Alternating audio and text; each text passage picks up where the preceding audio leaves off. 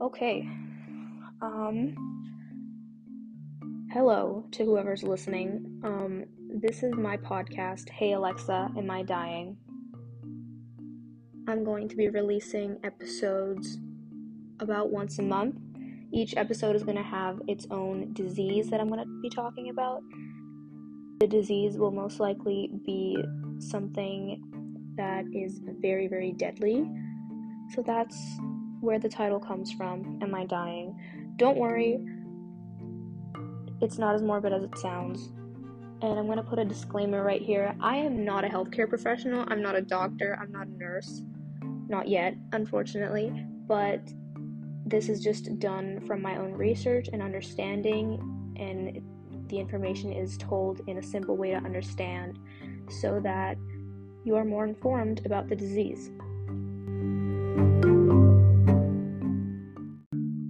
This first episode is going to be about heart attacks. So first I'm going to be explaining everything about a heart attack, the biology side of it, and then later there's going to be a segment where I actually interviewed Hannah Littman from the Heart Foundation. It's a foundation in the US. I'm going to be talking about that more later on, but you should go check them out.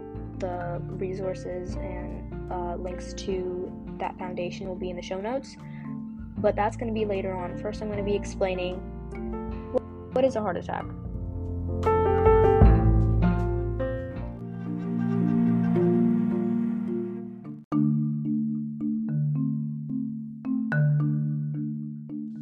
Moving on to symptoms. So the biggest red flag for a heart attack is chest pain. This one is pretty obvious. You could probably imagine chest pain is a symptom of a heart attack, but there are others. There's other forms of discomfort in the chest area, so it can feel heavy, it can feel like it's burning, or there's pressure there, or something is like squeezing it. There can be upper body discomfort in your arms, your back, your neck, your jaw, your shoulders. You can be sweating, you can have difficulty in breathing, you can be nauseous, lightheadedness. Some disclaimers or things to keep in mind about the symptoms of a heart attack. So because we're all different, we all have different medical histories, the symptoms are going to vary from person to person. So the symptoms might not always be severe or happen super quickly. Some people might not even experience any chest pain, and some might just have it, but have it very mildly. Some people may only experience one symptoms, others have a handful of different combinations. But if you or anyone around you is experiencing any symptoms, stay calm, call 911, stop what you're doing, lie down, sit down. If your doctor has prescribed you any medication for your heart or blood because you have a history of heart problems, take the normal dosage of that drug. If you can, take aspirin, wait for professionals. But in men and women, there are different ways that myocardial infarctions can show up in symptoms. So women can have the quote classic Hollywood heart attack. So that's when you see like your pain in your chest area is so overwhelming that you just want to clutch your chest, and it's so heavy and it's very instant. So that's the type that women can also have. If the pain is less severe, or if they have a non-pain related symptom like difficulty in breathing or nausea, it is more likely that the care that they need will get delayed. And if they do get emergency care, they're much less likely to get good and fast treatment compared to the men that get heart attack. A study by researchers from Sydney, Australia, actually showed that, quote, women diagnosed with a common type of heart attack or the condition unstable angina received less evidence-based treatment than men, both immediately and in long term. And unfortunately, that's sad to hear, but it's the truth.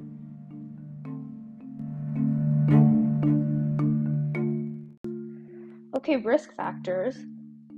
So who is at risk to get a myocardial infarction? When you think about someone who's at risk, you maybe might think of an elderly person who has had heart problems in the past, or maybe they're overweight. But in all honesty, anyone can get this. Like, if you are young, you can still get it. There are many cases where young people still get heart attacks. So I'm going to talk about risk factors that you can control. So yes, this is the time where I'm going to talk about developing healthy lifestyles, eating healthy, whatever. I won't take long though, I promise.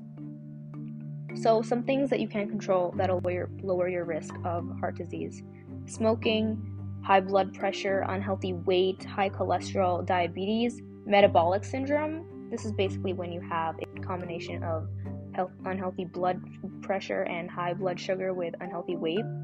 Not enough exercise, stress is a big one. Drug use such as like cocaine, heroin. So risk factors that you can't control. These things are out of your control. Unfortunately, you can't control any of them, but they're there. So your age, as I mentioned, as your age increases, so does your risk. Your family history: if people in your family have had heart attacks at a young age, you're at risk. Medical history: if you had autoimmune diseases in the past. Another one is indigenous heritage. So I'll talk about this for a little bit. This is really unfortunate that just because someone is indigenous, that they are more likely to get a heart attack. I'll explain why. This even happens because in Canada, it's not a secret that indigenous people have been treated badly because of systemic racism. It's more likely for indigenous people to smoke and not be able to have a healthy lifestyle because of the conditions that they're put in, so that's why their risk goes up. So your environment, this also goes with the risk that I just mentioned, but your circumstances that you're in can play a huge part. Now I'm going to talk about different causes. Okay, now I'm going to talk about different causes of a myocardial infarction. As I've mentioned, most of the time it happens when arteries that your blood uses to travel to the heart gets blocked and the heart can't get oxygen. But the most common way is that the arteries get blocked is when someone has atherosclerosis. That is when your cholesterol gets so high that plaque builds up on the inside wall of an artery. So that can make the arteries harden, and it can even become narrowed and blocked. An artery can also burst open and make the blood around it start to clot. The blood clots can become bigger, and this is how the blood can get blocked from going to the heart. Heart attacks can also happen when a coronary artery spasms. So when this happens, it can lead to a tightening of that artery specifically. Something that can cause, a big factor that can cause spasms like these are recreational drugs like cocaine, heroin. It can be a common misconception that heart attacks and cardiac arrests are the same thing. They are not the same thing. The easiest way to explain the difference is that a heart attack can lead to a cardiac arrest. A cardiac arrest is also known as a cardiopulmonary arrest, but in a heart attack, the heart is still beating, the blood in the body is still flowing, the person is still alive. In a cardiac arrest, the heart stops beating, the person is responding, the blood has stopped flowing, and the person is dying. So, a myocardial infarction needs attention as soon as possible, but doesn't need CPR yet. If it turns into a cardiopulmonary arrest, then CPR is required. Angina is also something that can be confused with a heart attack, but angina is just a medical term for chest pain. It can go away temporarily with medication and rest, but it is a warning sign that tell you that your risk of a heart attack is going up.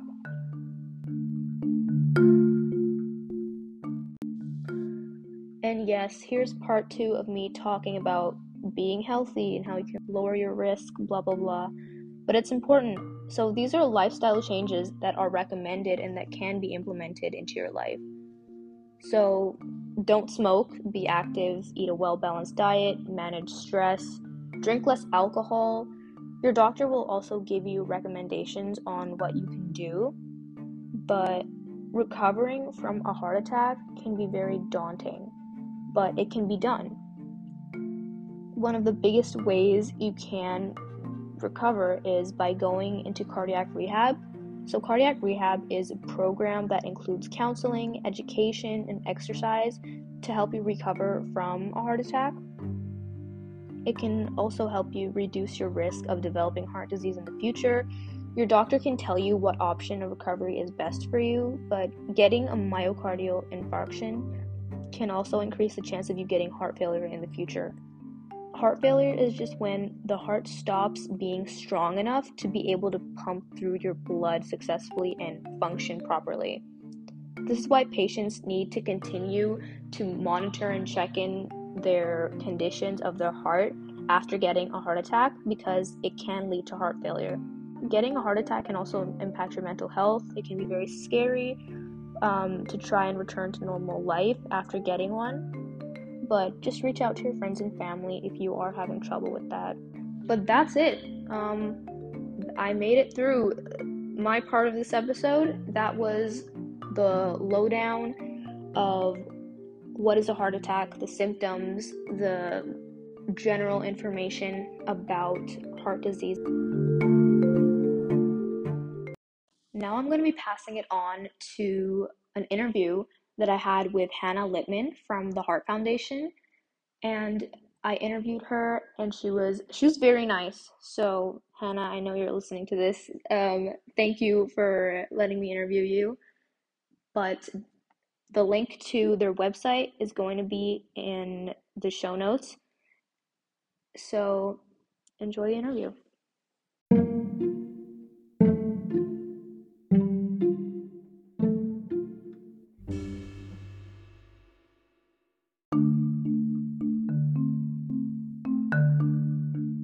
So nice to meet you. It's so nice to meet you too. So remind me, how old are you, Koltaj? I'm 15. You're 15 and you're starting your own podcast. Yeah. I'm so excited that you asked us to be a part of this. This is so great. No, of course. I'm so glad that you guys got back to me. It's an honor getting to just spend a few minutes talking to you guys. Yes, thank you. So can you tell me just a little bit about your podcast? So this is the first episode that I'm working on. I started off as a school project, but it's something that I've been wanting to do for a long time. Great. Have you ever listened to this podcast? Yes. Yeah. Yeah. Oh my God, I'm obsessed with that entire network of podcasts. They're so great. Me too. Oh, that's so cool. I love that you have such an interest in this. It's so fantastic. Thank you so much. It's so rare for someone who's like a teenager. That doesn't happen. So congratulations. That's awesome. Thank you. Yeah. All right. Well, if you don't mind, I'm going to start. Go for it. Okay, so why do you think it's important for people to know more information about heart disease? Why do you think someone should be able to spot if someone that they know is having a heart attack? It's definitely important for people to know, to have knowledge about heart disease, because heart disease is the number one cause of death for both women and men in the United States and around the world. But at the same time, nearly 80% of cardiovascular diseases are preventable. So as long as somebody can gain the knowledge of their personal health history, of their personal kind of genetic background, of what are the proper heart healthy decisions for them, they truly could defy those odds and not fall into that statistic of becoming, one of the over 600,000 people who die every single year in the United States alone from heart disease. This doesn't happen every single time somebody has a heart attack, but it is not uncommon for someone to go into cardiac arrest after having a heart attack.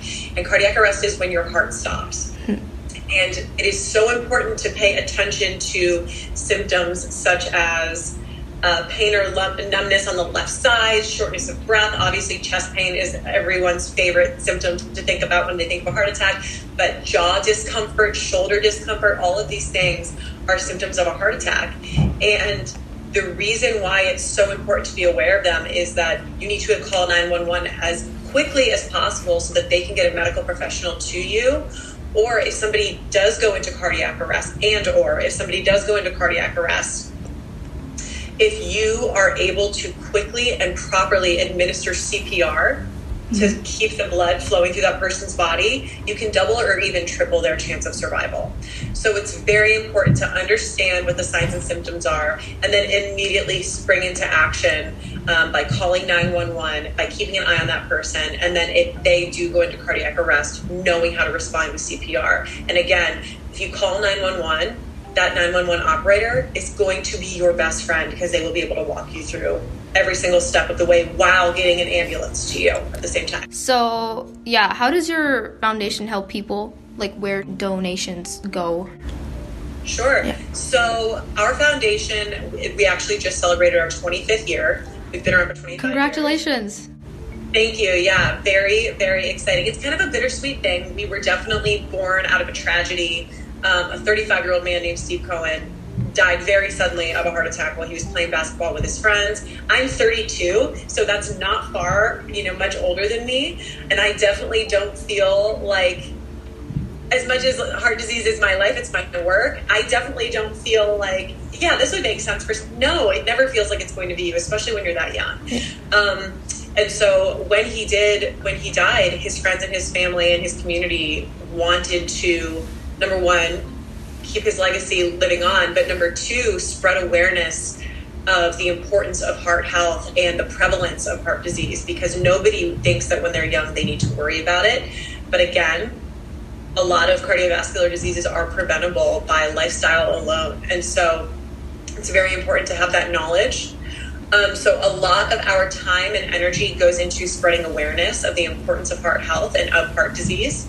And then we also support research happening at Cedars-Sinai under the direction of cardiologist Dr. P.K. Shaw. He is a brilliant, world-renowned cardiologist. And Cedars-Sinai is one of the top 3 cardiovascular hospitals in the country. So we're very proud to support his research. Okay, that's awesome. So how can others help out, people that are listening to this? Maybe my classmates are listening. Where can they donate? How can they help out?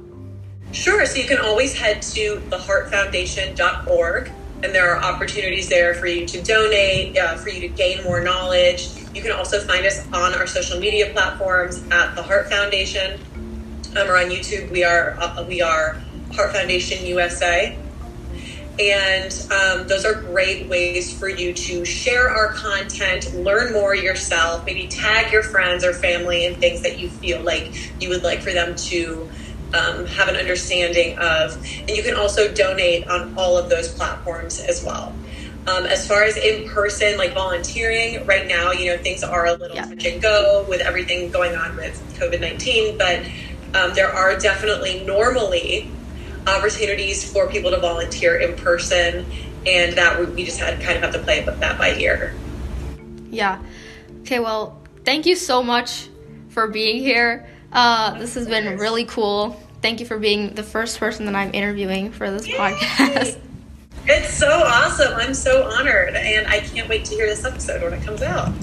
I'll send it to you. I'll send you the links and everything. Will you? Yes, I will. Yes. Okay. Awesome. Thank you so much. You have a really good day. You too. Have a great weekend. You too. Bye.